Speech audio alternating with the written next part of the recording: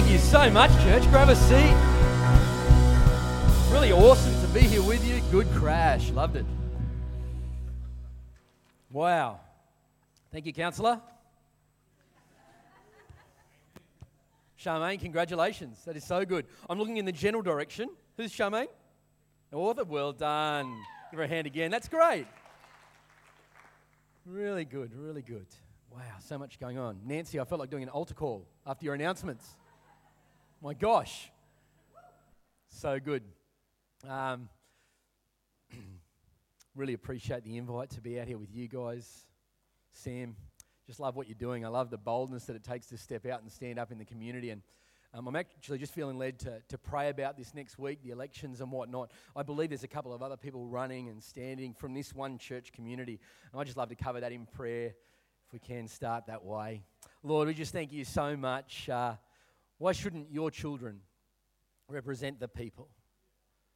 A voice of reason, of common sense, Lord. Let there be peace surrounding everyone who votes, everyone in this region. Peace and wisdom for Sam and everyone else who's running and their families. Wisdom for them to be able to guard their hearts this week and moving forward. We just pray for your very, very best for all these communities. And I would ask for incredible wisdom for all of those people who are your children who are running in Jesus' name. Amen. Amen. Well done. It's amazing. Guns is so incredible.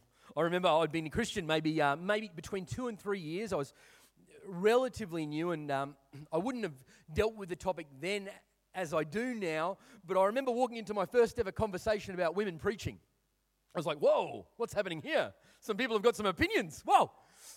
And I just listened for a while, and I said, have you ever heard Carolina speak?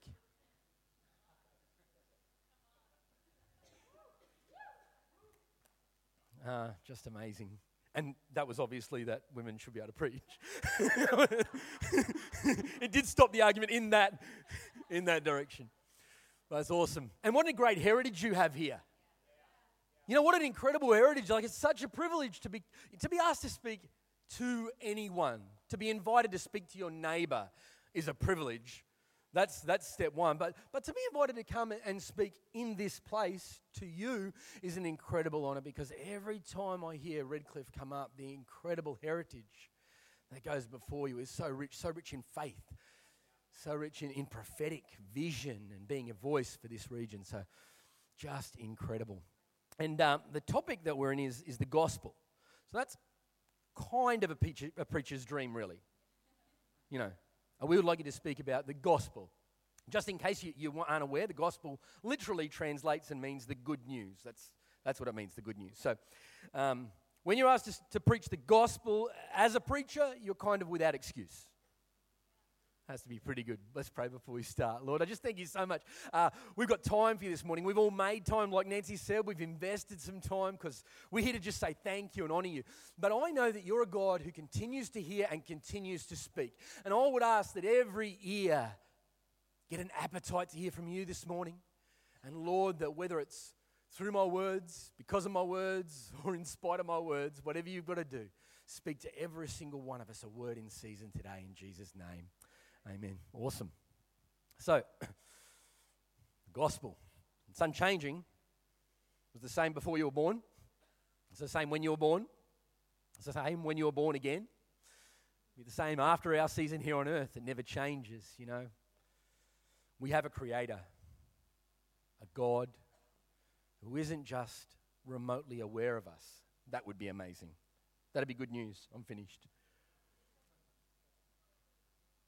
In this season that we live in of exaggeration and hyperbole, of which I'm guilty, if anything exists, it's great. You know, and as soon as something is a little bit good, it's awesome. Well, the gospel's the good news. It's the biggest understatement in history. It puts everything else in its place. It is the good news that surpasses all other good news. Everything else is flatlined compared to this news. And as Christians, we can become immune to the fact that the gospel is inside of us and it's not inside everyone. And that's horrifying to me when I'm faced with that reality, but sometimes, I'm doing the groceries and I'm busy. you know? So I guess today we'll try to talk into that perspective a little bit. We'll get a bit of a hunger about the gospel and the power and the truth that it is. And that God not only is aware that you exist, He made you, He loves you. He loves you so much and cares about you so much that He wasn't prepared to let you suffer. He sent His Son. Jesus didn't cling to heaven, didn't say, no, heaven's really good. It is. It is. He said, I'll leave. I'll leave to save, to change, for the good news. This is really good news. He came. He came. He wasn't delivered in a modern Western hospital. He came into the Middle East in ancient times in an animal shelter. He came in those conditions, and despite being tempted personally more than any other person in history, He lived, in spite of that, He lived the only ever sin-free life. Completely free of sin, despite greater temptation than you and I would ever have to bear. Completely sin-free. And as a reward for that, and telling us the truth, our comfort zones started to vibrate. Because the truth that He shared challenged us. And it challenged us in a good way for our betterment, but because of temporal thinking, and thinking just in the here and just in the now, we didn't like it, so we responded. And as a reward for everything that He did, we cruelly hung Him, nailed Him to a cross, and watched Him die. Thank you, Jesus. Jesus knew this was going to happen. In that moment, or in the moments leading up to you, Satan, your enemy, who hates you, was so relieved. He was stoked because the message of truth that Jesus was sharing was making it so much harder for him to be busy stealing, killing, and destroying from the people of the time. And if those people would have just listened to Jesus and done what He said, applied it, rather than challenge it or defend themselves or defend their comfort zone, and just said, you know what, I will follow you and listen to you, and I will apply the truth that you're speaking to me. If they did that, they would be so much freer. That ticked the devil off. He was really upset. So when he saw Jesus going to the cross, that was the culmination of the enemy's plan, and he was relieved. Little did he know that it wasn't the end of God's plan. Because of the sin that lies inside of us, we'd been separated from God. And we've been throwing sacrifices back at God. Those that wanted to draw near to God, we'd have to throw sacrifices back to Him to have a minute in His presence, an hour of being okay, or a week, or a year. Because imperfect sacrifices run out. They expire. But as soon as Jesus gave up His last breath, the sky went dark and the earth shook. And God's plan became evident to the devil. And from that moment on, he's been filled with fury because he knows his time is short. Because instead of temporary sacrifices, a perfect, the only ever perfect life, who came in perfection, lived in perfection, and then gave up His life in perfection, had in fact been sacrificed so that your sins can be separated from you, and a veil in that moment was torn because it was no longer necessary. Because your sins can now be taken out of you, so there need be no barrier any longer between you and God. Never since then, the Satan has had to implement another layer in his plan to try to get you convinced that you have to be separate from God. And that's a lie. That's just some of the good news. And today, we can just live with temporal thinking, much like the people before Jesus came. Just thinking that God's out there, or God's on Sunday, or God's in my time that I set aside for Him in the morning. But God is so much more than that. He paid such a huge price that we can be free for eternity. You know, in eternity you get the full food and beverage service too. Like, the food is good, the drink's good, I know that.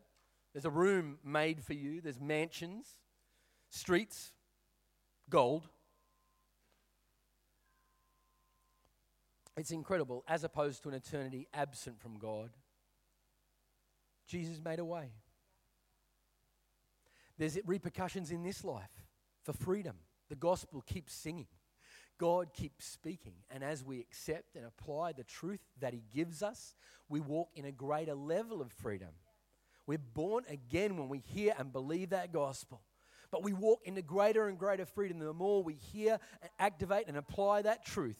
This is why you need to listen to things in the Black Book, because you'll see more how the kingdom works, and there'll be one truth for you and a truth for you and a truth for you, and there'll be transformation. And as a community, we'll become more free. As individuals, we become more free. And we will no longer be burdened and deceived into thinking that we need to be yoked by this age and by the social norms that we're supposed to be free from. John 3:16.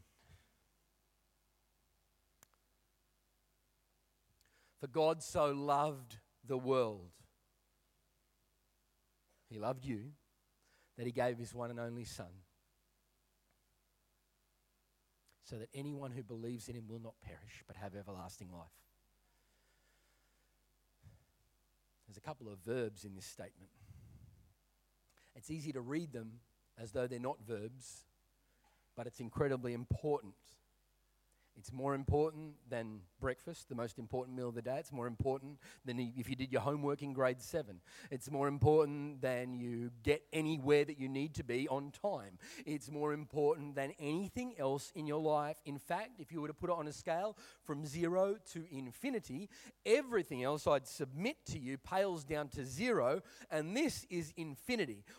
When you've dealt with this, everything else begins to come alive on the scale.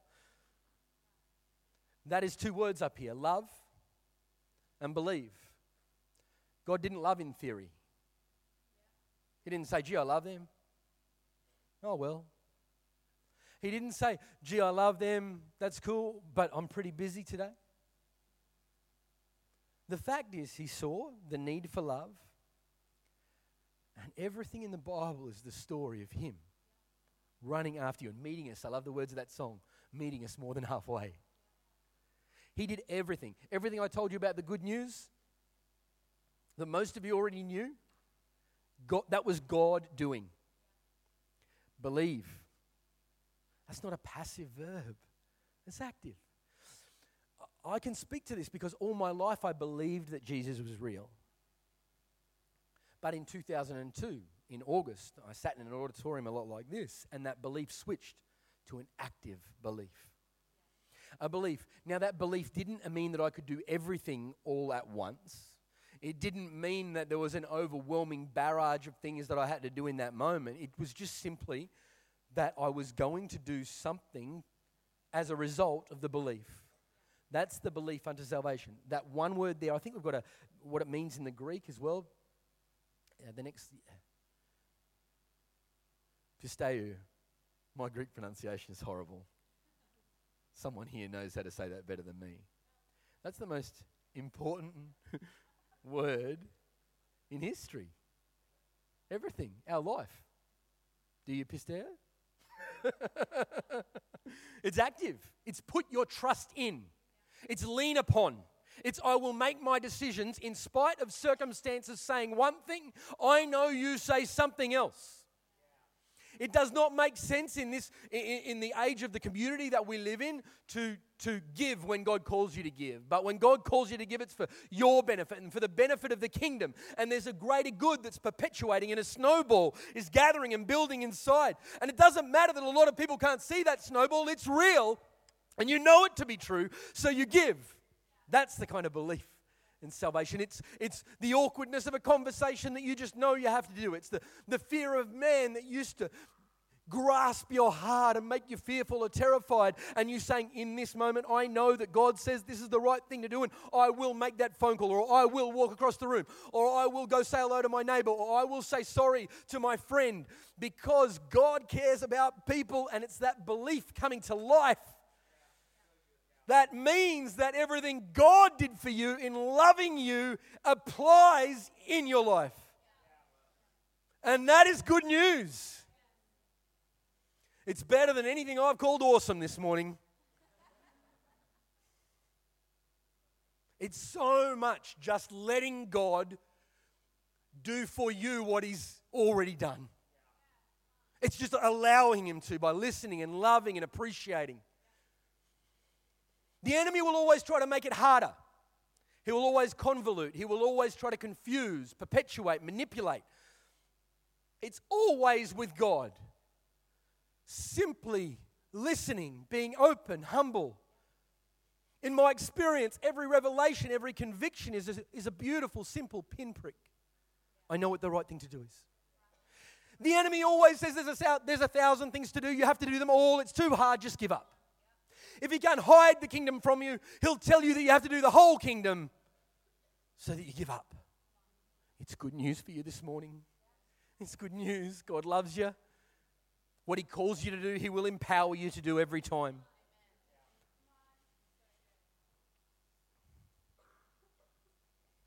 It's really good news, hey?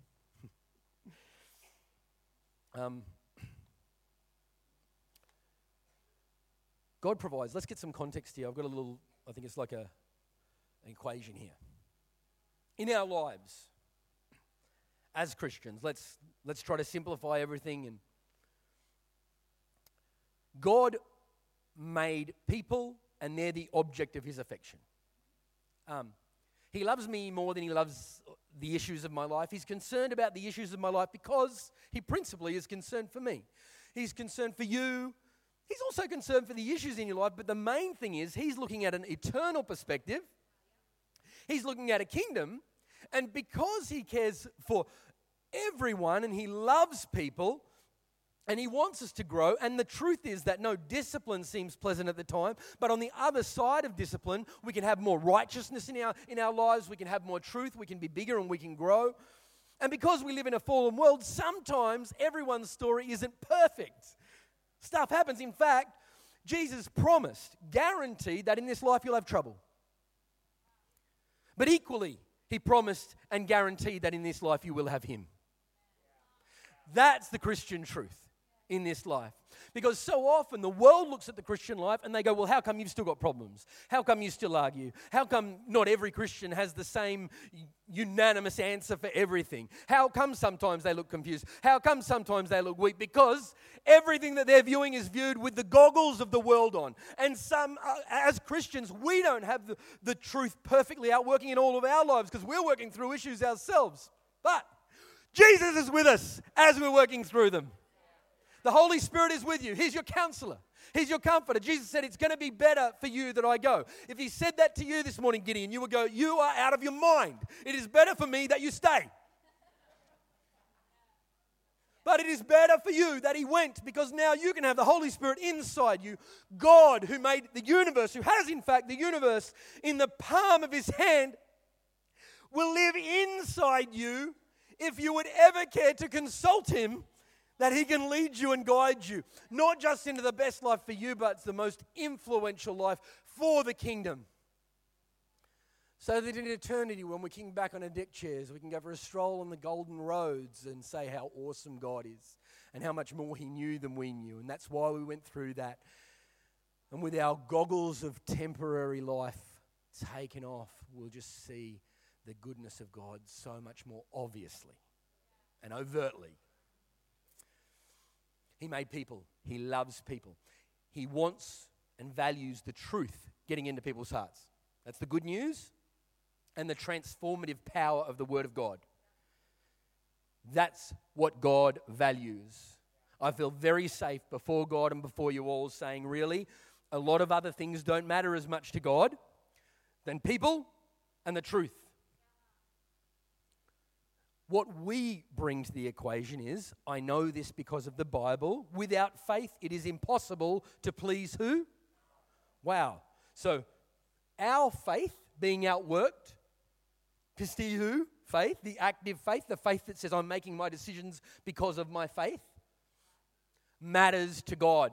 It's valuable to Him. And the other thing that matters is love. In Galatians, I love this scripture so much. It says, the only thing that counts.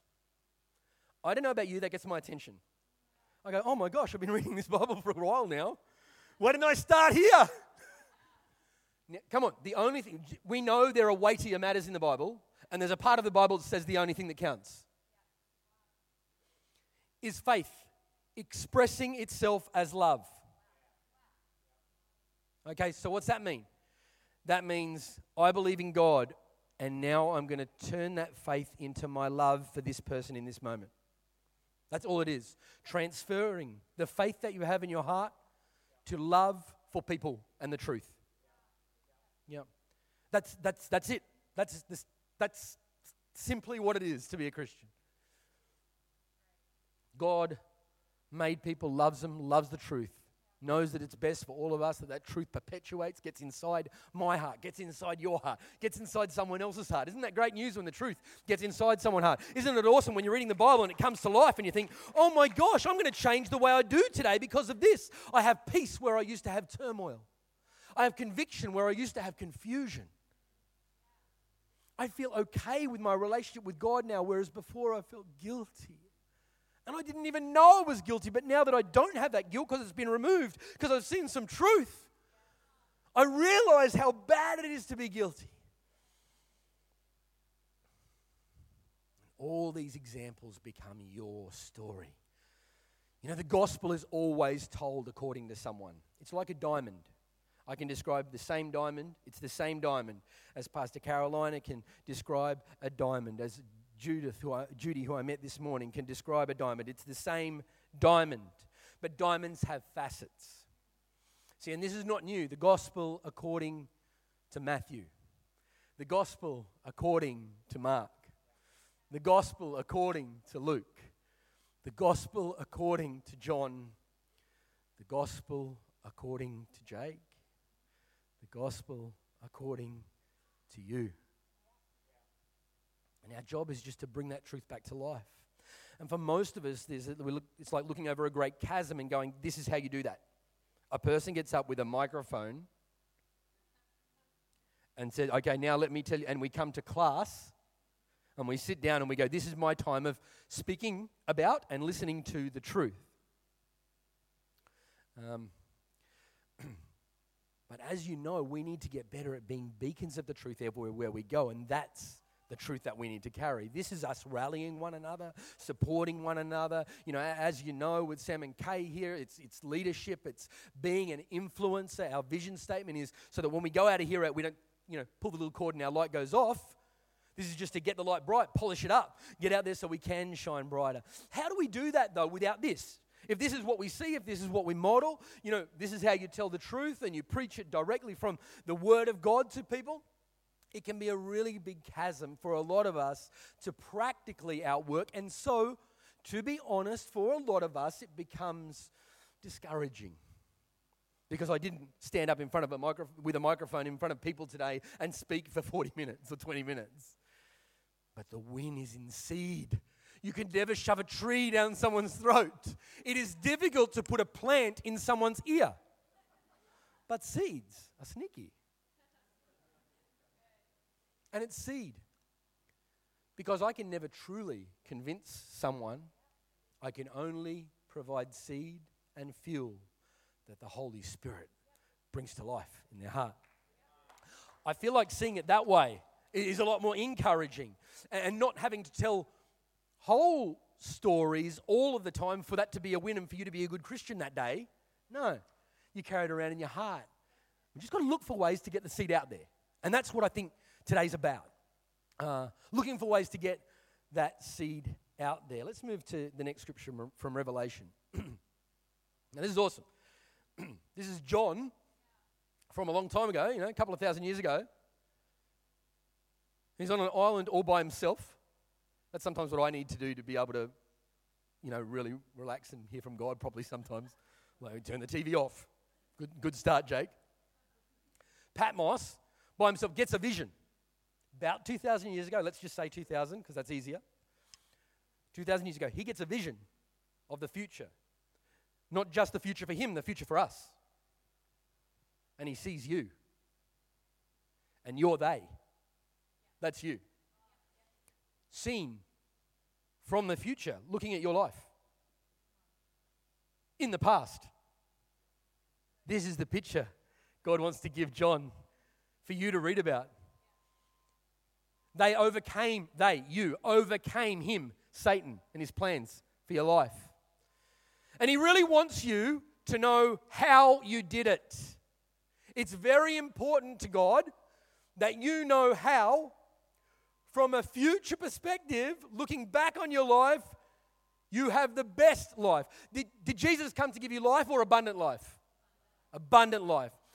God went to the trouble of going to John and showing him a picture of your future to tell you how you get the abundant life that Jesus has partially paid for or fully paid for. Fully paid for. He wants you to know this. They overcame by the blood of the Lamb. When I first read that, I thought, yeah, that's how we overcome, because Jesus said it is finished. But then I read something that really challenged my understanding. It said, and.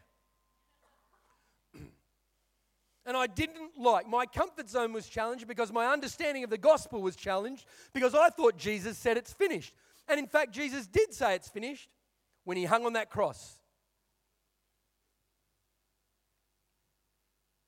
Just like if I put $2 in the hand of my daughter to go buy an ice cream, and then I can say, there you go, it's finished. And all she's got to do is walk to the counter and give someone that $2.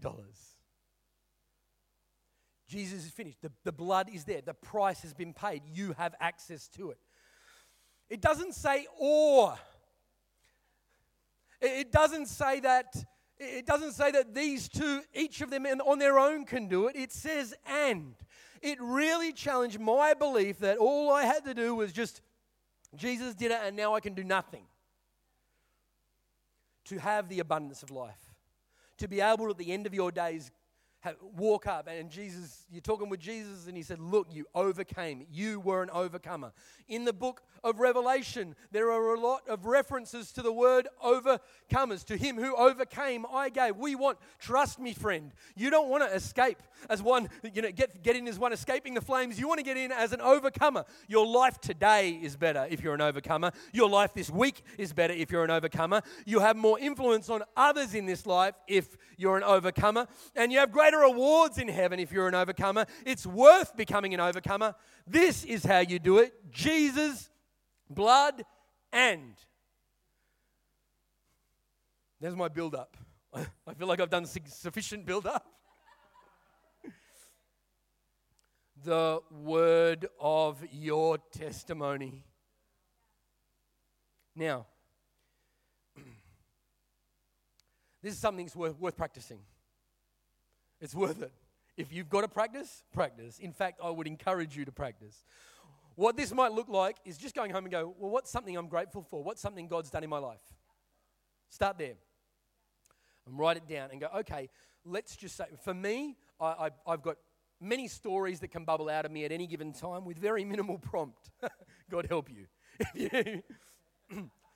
But I'm not really good in conversation about going, hey, do you know that God really loves you and preaching the same way I just preached to you, the good news?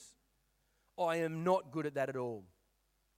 But last Friday, I was just coming back. It was the last day of my cruise with my wife, and the world had gotten so much better. And we were sitting with two, I'm going to say middle-aged, but I think, I'm 42. That's middle-aged, yeah? Is that right?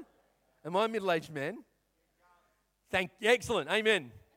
Amen. I think I'm going to stop categorizing myself for a while. These ladies were older than me. And we had dinner with them every night. And just in conversation, we're just having conversation. But we'd had a few dinners with each other. So, we were getting to story time. And it wasn't anything else that I tried to scatter. It was one phrase. I became a Christian. That's what got her. Wasn't anything else in my story. It was just a simple, I did this, I owned a nightclub.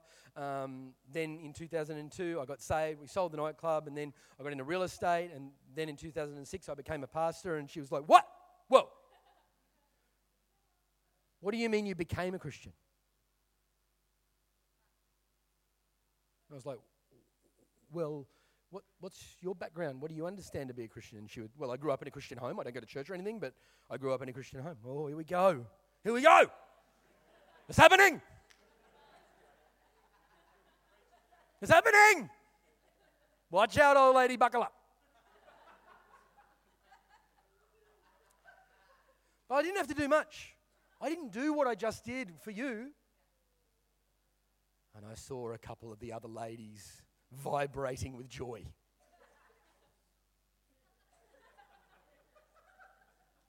Tell her. Oh, yeah.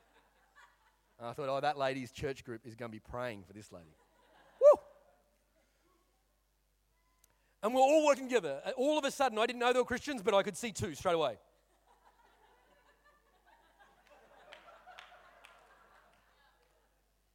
So all of us wanted to do this. And it wasn't even my effort. It was just finding ways to scatter some seed. I got saved in 2002 in August, as I've told you before, because in 1991, the school captain, my friend Bradley Warner of Cooperoo Secondary College, said, not to me, but almost mumbling to himself, with me in earshot, I've been a Christian all my life, but it's time I got serious. He would never remember saying that. I don't know if he knew I was there.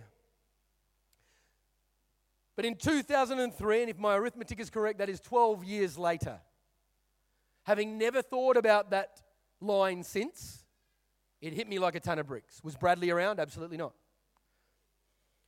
Because that's exactly what I needed. Because I'd known Jesus was real, but my faith had been passive. It wasn't a belief to say. I was doing nothing with it. I guess Jesus is real because that's what I've said. But Jesus became my Lord in that moment. And the action that I did was not my whole life changing, but my whole life began to change. I owned a nightclub, and it was lunchtime, and I thought, oh my gosh, and I snuck off to the Christian bookshop in the city on Elizabeth Street, and I bought the fattest Bible, the Life Application Study Bible.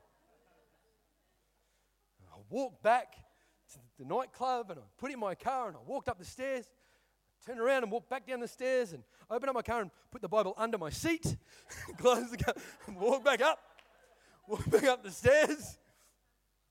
Then the Wednesday came, and the guy that I met on Sunday who'd invited me around to his house, I drove to their house, Bulimba, and I pulled up out the front, and in the same way as the Sunday night before, I just thought to myself, you're going to go down the front at the end of this service. In exactly the same way, I asked myself, are you really going to go in there with all those Fruit Loops? Which made me laugh because I was a prolific swearer prior to the Sunday, and I hadn't sworn once since. So when I thought to myself, Fruit Loops, that made me laugh because that was exclusively cereal prior to that Wednesday. And the same thought in my heart that said at the end of this service you're going to go up on the Sunday, on the Wednesday, in response to my Fruit Loop question said, if you don't go in, you're dead. That was the truth for me. I never used to tell people that because I thought it was a bit confronting, but that was real for me. He was saving my life. So I went in, obviously. And I just began to learn. And a lot of what I learnt was not even what I was deliberately being taught. It was how people interacted. I remember I had come from a place where I would stand at the end of one of the bars and I'd just look and I'd gather whoever was handy around and I'd be able to immediately ascertain who the socially strong people were and who the social weakling was. Then I'd begin to create a little social group, ply everyone with alcohol. Chartreuse was my liquor of choice. And then I'd begin giving everyone else cordial and the social weakling chartreuse until they were drunk and we could all make fun of them. That was my life. That was how I had fun. Great guy. And then I went into this life group and I saw someone who was physically and mentally disabled. And I immediately saw the strong social people in that group, serving them, making room for them, inviting them in. No one knew I was learning that, but that was the perfect house for me to be in, to begin to learn how much I had feared the opinion of man in my life. And now I know that I was a slave to the opinion of the people in the room. And God set me free. No person knew that about me, but God knew it. He knew that I needed to be in that house, and He saved me. God knows what people need. I thank Brad Warner for chucking seed out. I thank the Holy Spirit for bringing that seed to life despite me not even looking for it. And I'm thankful that now I have a story like I just told you that I was able to share at a table on the Voyager of the Seas last Friday because I was asked to tell it because of one little thing, became a Christian. And what that means and how different that is to just growing up in a Christian home. And those two ladies were vibrating in their seats. We'll be praying for you. Yeah, we can be in touch. They live in the same city. Through no great effort of my own other than just being ready with the story. Be ready with the gospel according to. People will argue with what you say from the Bible, though I'm not saying don't speak the Bible, but we overcome by the word of your testimony. What's God done for you? Can you tell someone what God has done for you? Can you begin with one facet and then work on another, and pretty soon, very rapidly, you become incredibly dangerous to the plans of the enemy, and you begin to live an incredibly overcoming life. Last scripture, just before I close and pray with you, is from Romans. Thanks so much for running those slides for me. Everyone who calls upon the name of the Lord will be saved. How then can they call on the one they've not believed in? And how can they believe in the one of whom they have not heard? And how can they hear without someone preaching to them? Challenge that word preaching. My most effective preaching this week was probably became a Christian in a conversation at a table. And how can anyone preach unless they are sent sovereignly by God, as it is written, how beautiful are the feet of those who bring the good news. And I just want to pray for everyone here that we have beautiful feet. We find our beautiful feet. We scrub them up, polish them up, be ready in your going to have your testimony ready to bubble out of you. Before I do pray that way, I feel that I should offer for anyone who, like me in 2002, knew that that was my day to go to an active belief and an active following Jesus. And I'd actually like to ask everyone if their eyes can be closed and their heads bowed at this time. Because I want to speak as best I can right now just to individuals, you individually, and individuals in the room. And I just very quickly would like to give an opportunity for you to have that moment of repentance, of changing mind, changing heart, and following after Jesus. Is there anyone in this room that would like to make that decision today? Maybe first time, or maybe you've strayed so far that things have gotten haywire and you just want to reconfirm that you're going to follow Jesus from today. Okay. Thank you, sir. Thank you. Peace. All right. Great peace over every heart here, particularly, sir. I'd love to have a quick chat after the service if you would like to. I'll hang around here looking very obvious for a while. And Lord, for that gentleman that raised his hand, know him, meet him, weave an incredible story in his life. We thank you for him. Let him really notice your love in a tangible way right now today. And for all of us, Lord, I'm so grateful that you did what you did so that we can have freedom. And I pray that all of us here would be people with beautiful feet. Let us be those people. How beautiful are the feet. Remind us that we have a good news story. Remind us that we have facets on a diamond of the gospel that is the good news, that is relevant to the people in our world. That people are suffering with anxiety, and we've come through it so we can tell what you did in that we've struggled with finance, but you got us through. So we've got the good news from a finance perspective that can just be bubbling out of us as soon as you prompt us to. Let us see the good that you've done right now, Lord, in our lives. Let us see. Give us words. Remind us of the good that you've done. And Lord, help us to be prepared to share. In Jesus' name we pray. Amen.